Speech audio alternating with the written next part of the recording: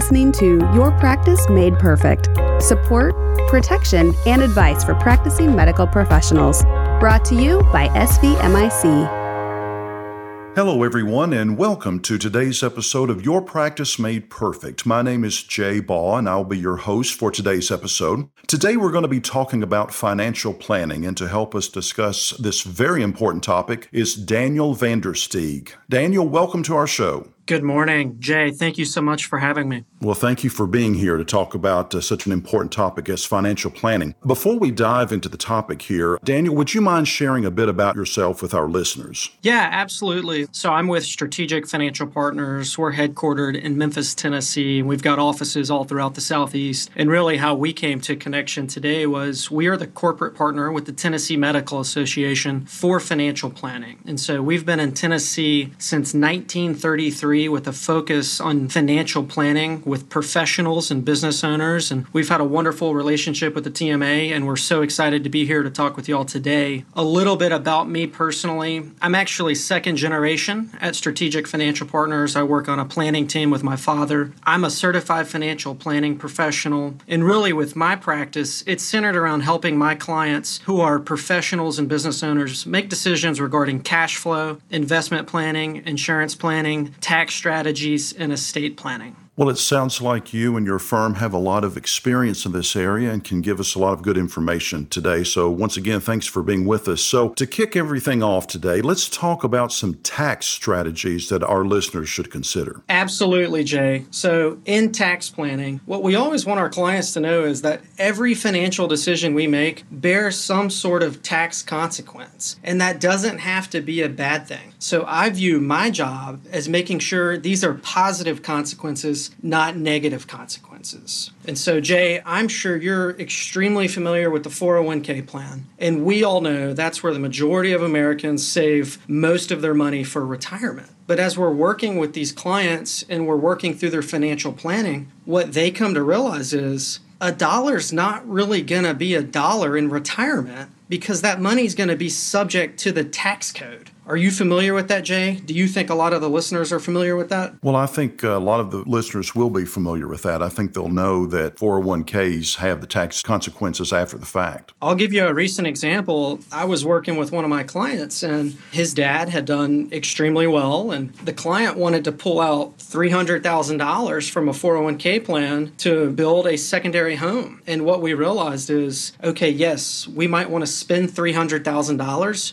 but how much is that really going to cost us? It might take $400,000 of the 401k or IRA to spend that. So what we're trying to really shift our focus on, especially for new clients that are in accumulation mode, we want tax diversification. And so when I'm talking about tax diversification, we try to educate our clients on the tax control triangle, basically saying when we save money, there's three main areas that we can save this money. One is going to be pre-tax. That's what we're talking about now with the 401k and the IRA, pretty much any employer-sponsored plan. The second is going to be a taxable account. Most people have that through checking and savings and CDs. That's also going to be non-retirement brokerage accounts. And third is going to be what we call tax advantage. That's going to be our Roth IRAs, Roth 401ks, HSA, and cash value life insurance. So when we're working with clients, we don't think that one is necessarily better than the other, but we want to make sure our clients are diversified and they've got these different tax strategies built up. So when they do retire, if the tax code is really high, we're going to have some other assets to pull out that aren't going to be taxed at ordinary income. Maybe we're lucky and 35 years from now, we're in a low tax environment. Well, we can pull out some of our pre-tax money and not get hit as hard. So we believe that flexibility for our clients is really going to give them more control of their money in retirement. Well, we certainly see a lot of changes in the tax law, and updates are always happening. And we've certainly seen a lot of tax law changes and updates in the last 4 years. And when you look back at the last 4 years of tax law changes, what do you see as one of the biggest impacts? Jay, there has been a lot of changes, no doubt. Some positive ones as well. We've seen taxes come down. But as a firm, we've spent a lot of time talking about the Secure Act. And the funny thing about the Secure Act, it came out January 1st of 2020, but we all know what happened in March, so we forgot about it, right? COVID happened, and we haven't really talked about it a whole lot. I don't even think people realize the consequences yet and the challenges that are going to follow, but we see the stretch IRA has been eliminated. Jay, are you familiar with what a stretch IRA was? I have heard that term, but maybe if you could give us some of the details of what a stretch IRA is. Yeah, absolutely. So pre-2020, when we had non-spouse beneficiaries of any sort of pre-tax retirement account, such as a 401k, such as an IRA, when we were getting those assets to the non-spouse beneficiary, they could use that as a legacy tool and take just a little bit of money out of there in a given year and satisfy the IRS requirements. Well, they changed that with the Secure Act, and they eliminated this ability to stretch these IRAs and keep them over a period of years. And now you've got to get the money out in 10 years, no matter what. Whether you take 10% a year, whether you take it all in the first year or the 10th year, we really have to eliminate these accounts in 10 years. And Jay, I'm sure you can see it, but for some people, this is an issue. Yeah, I'm sure it is. Anytime there's a change in tax laws, it can create a lot of considerations that people need to be thinking about and how they want to work around some of those issues. Now, for the listeners that may have either already been working on some financial planning or plan to embark on that journey soon, what are some of the areas that you see clients miss in their planning? I think a lot of clients and a lot of people do some things really, really good. And I think what I'm about to talk about is mainly something advisors miss. And it's because we're trying to do a good work on accumulation. We're trying to do good work on making sure our clients' money is going to last. But often, I think we overlook giving away money. In working with clients and the clients that I've worked with, as we approach gifting and giving money away, we realize our clients, they experience a lot of joy in being able to see their blessings.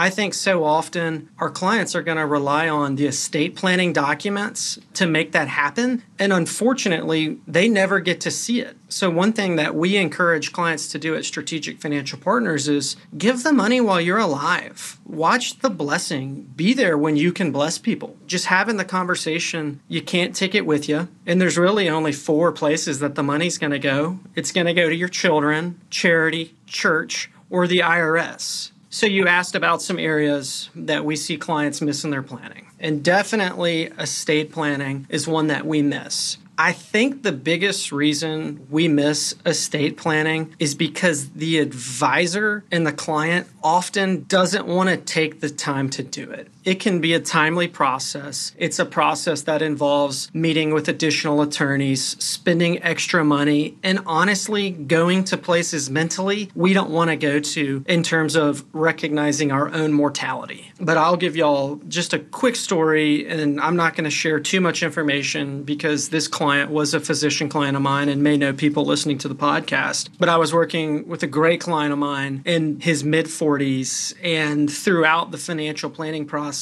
we were fortunate enough to have taken the time to get all of the estate planning documents in place. This included powers of attorney, wills, setting up trusts because the family was slightly atypical. And 5 weeks ago, my client passed away tragically. You don't expect a client in their mid-40s to tragically pass away, but having those estate planning documents in place leaves no questions. And for me, it was just a charge to realize, as if any financial planner is out there working with clients and we're not doing the estate planning, we're not doing our job. But also to the other doctors and physicians and practice owners that are more DIY, it's something that you need to do. Don't pull documents down from online. Go sit down with an attorney, somebody that's passed the bar for the state that you live in and that you practice in, and get the documents done. It's worth the time and the money. Well, that's a very eye-opening story that you told, and it's good for our listeners to hear that. And I also liked what you said earlier about the gifting while you're still alive, and that you get the benefit of seeing your children or whoever you decide to give those gifts to, they get to enjoy the fact that they've given those gifts to someone while they're still alive rather than waiting until after they've passed. That's some very good advice that you gave there regarding planning for gifting and estate planning. So tell me, Daniel, what are some practical aspects of the Secure Act and the elimination of the stretch IRA?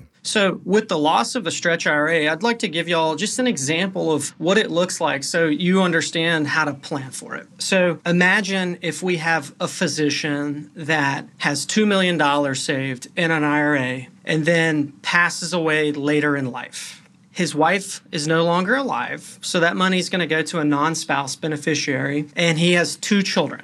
One of the children, let's say, followed in the father's footsteps and is a physician. And the other child is not working. Maybe there's, some sort of issue where the child is not able to work and doesn't have an income. So if we can't stretch these assets over a long period of time, and we're forced to get the money out of this account over 10 years, we're going to take this $2 million bucket of money. So each child is going to have $1 million. So they're probably going to pull out about $100,000 a year over 10 years. Now, for the doctor, this isn't necessarily a good thing. He's probably already in a high tax bracket. So as he pulls down this $100,000 that he has to pull out now because of the loss of the stretch, he or she may only net $65,000 a year. When you look at the sibling and they don't have a lot of income, they're not paying a lot of taxes, and they pull down $100K, maybe they're only taxed at 20% and they get to net 80. It doesn't equalize the estate anymore. And so what we're doing, because we have a lot of clients in situations like this, we're actually looking at alternatives to say, okay, if the stretch IRA is no longer, which means these pre-tax accounts are no longer legacy assets, what are some things that we can do? And we're having a ton of conversations talking about Roth conversions, brokerage accounts, and of course, permanent life insurance. So we're trying to get back to the basics with legacy planning now that the stretch IRA is gone. I want to take this in just a slightly different direction now and talk a little bit about an area of the law that is always very controversial, and that has to do with employees versus independent contractors. I know there's a lot of law that surrounds the question of whether or not someone is an employee or an independent contractor. So how does planning work for independent contractors? Great question. So actually, the gentleman that I just mentioned was an independent contractor, right? So I've got a lot of experience in this, and for all of the independent contractors listening here, there's a good possibility that your financial advisor is an independent contractor. I know I am. So being an independent contractor presents challenges and opportunities, right? In terms of challenges, you're not going to have access to a robust benefits plan from an employer. You're not going to have access to some large retirement plan from a hospital or practice group, and you're not going to have somebody helping you withhold taxes, right? But on the flip side of the challenges, there's a lot of flexibility and opportunity with being an independent contractor. The first thing I'll tell you, if you are 1099, save cash for your taxes. That's where I see people, especially those that make a large income, they see all this money coming in, and it goes back to Basic Finance 101. We've got this cash coming in. Sometimes we don't realize that I need to be parking X for my tax liability, yet it gets spent, right? So number one is discipline. Number two, I truly believe if you're an independent contractor, you need to hire a team of professionals to help you through this. And you need to find one individual that you lean on and almost hire as your personal CFO, because there's going to be a lot of things we're going to have to look into. If we're a high earner that's 1099, I've got to figure out, where do I go get the best disability insurance, because I don't have that through my group. Where am I going to go find a CPA to help me with all of my deductions? Who's going to really be the person that is going to challenge me in terms of bringing ideas to the table? Because as an independent contractor, you want to bring as many ideas to the table as possible. For the retirement savings aspect, as an independent contractor, you've got a lot of opportunity to defer money.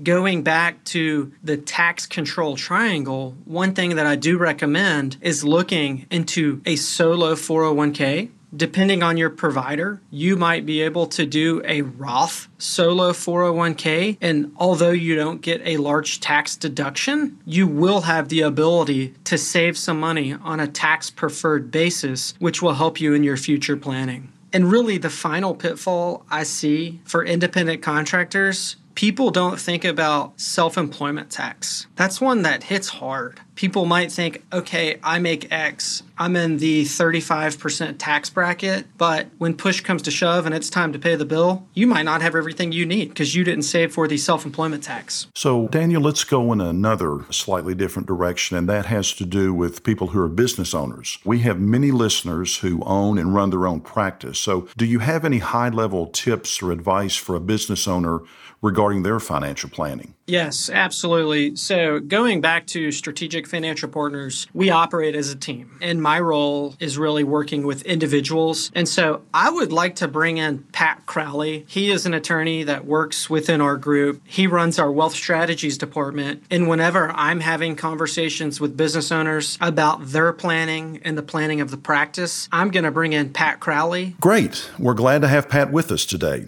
So let me provide a little background. Pat began his career in law in 1981. In 1984, he transitioned into the financial services industry, working alongside advisors in complex subject matters. As director of SFP Wealth Strategies, Pat is a subject matter expert and resource to their advisors and clients on issues affecting families of varying wealth profiles. He's proficient in the business planning arena and also has expertise in taxation, offering a variety of services. And so, Pat, are you on? Yeah, so Dan, the business owner is often perceived as somebody that's, say, different than the professional that's running their own practice. And nothing could be further from the truth. The business owner and the professional running their own practice, they have the same goals, they have the same concerns, they have the same issues in terms of employees, and they have the same issue in terms of seeing income coming out of their business or their practice once they retire. The difficulty often for the practitioner who has his own practice is making sure that he's properly compensated once he decides to exit. And so let's kind of think about what all that means. And from anybody who's entering business today, one of the adages that you'll always hear is that the moment you open your doors, you should be thinking about exit. But how do you plan to leave? What will that look like when you do leave? And what should be considered between now and then?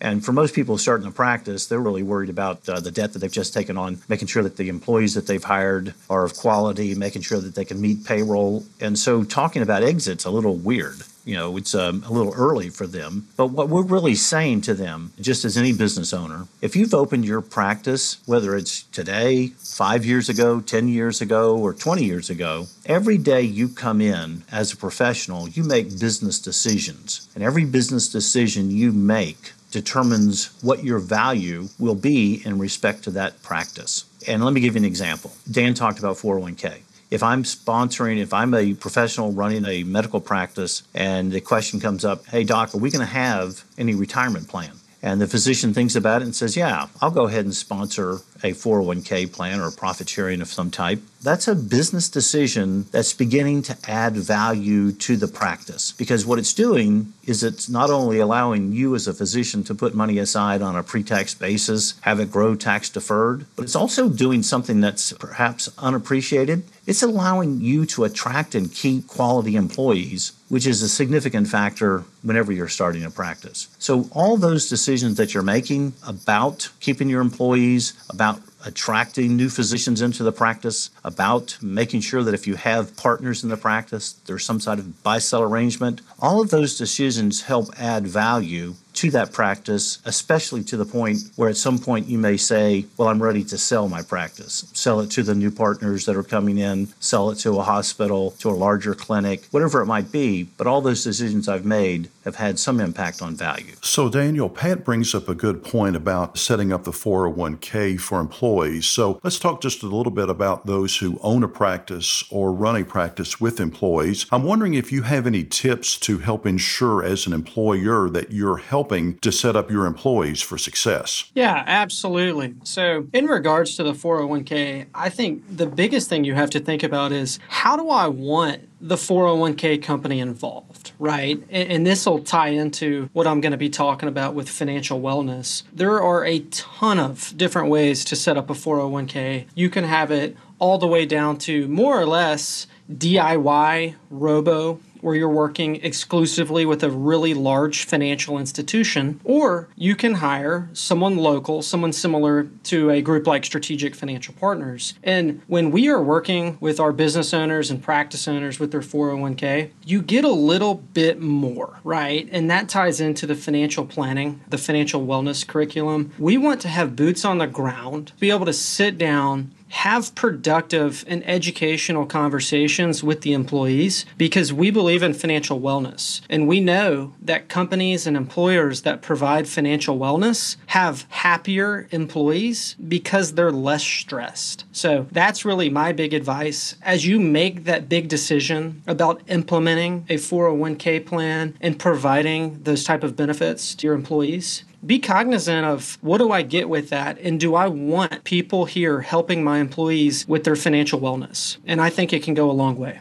So Daniel, as we wrap up this episode, are there any last-minute tips or advice that you would like to leave our listeners with? I would say from a financial planning perspective, no plan is ever complete, right? We know tax law changes. We know pandemics hit. There's a lot of variables out there. So constantly review and know that your plan will evolve. It will change. And set up a big team around you of people that you can rely on and trust to help you make those decisions. Well, Daniel and Pat, I want to thank both of you for being with us today. I know that you've given a lot of great advice on a very important topic with financial planning. So once again, Daniel and Pat, thanks for being with us today. Jay, thank you so much for hosting. We really enjoyed it. Thank you for listening to this episode of Your Practice Made Perfect. Listen to more episodes, subscribe to the podcast, and find show notes at svmic.com/podcast. The contents of this podcast are intended for informational purposes only and do not constitute legal advice. Policyholders are urged to consult with their personal attorney for legal advice, as specific legal requirements may vary from state to state and change over time. All names in the case have been changed to protect privacy.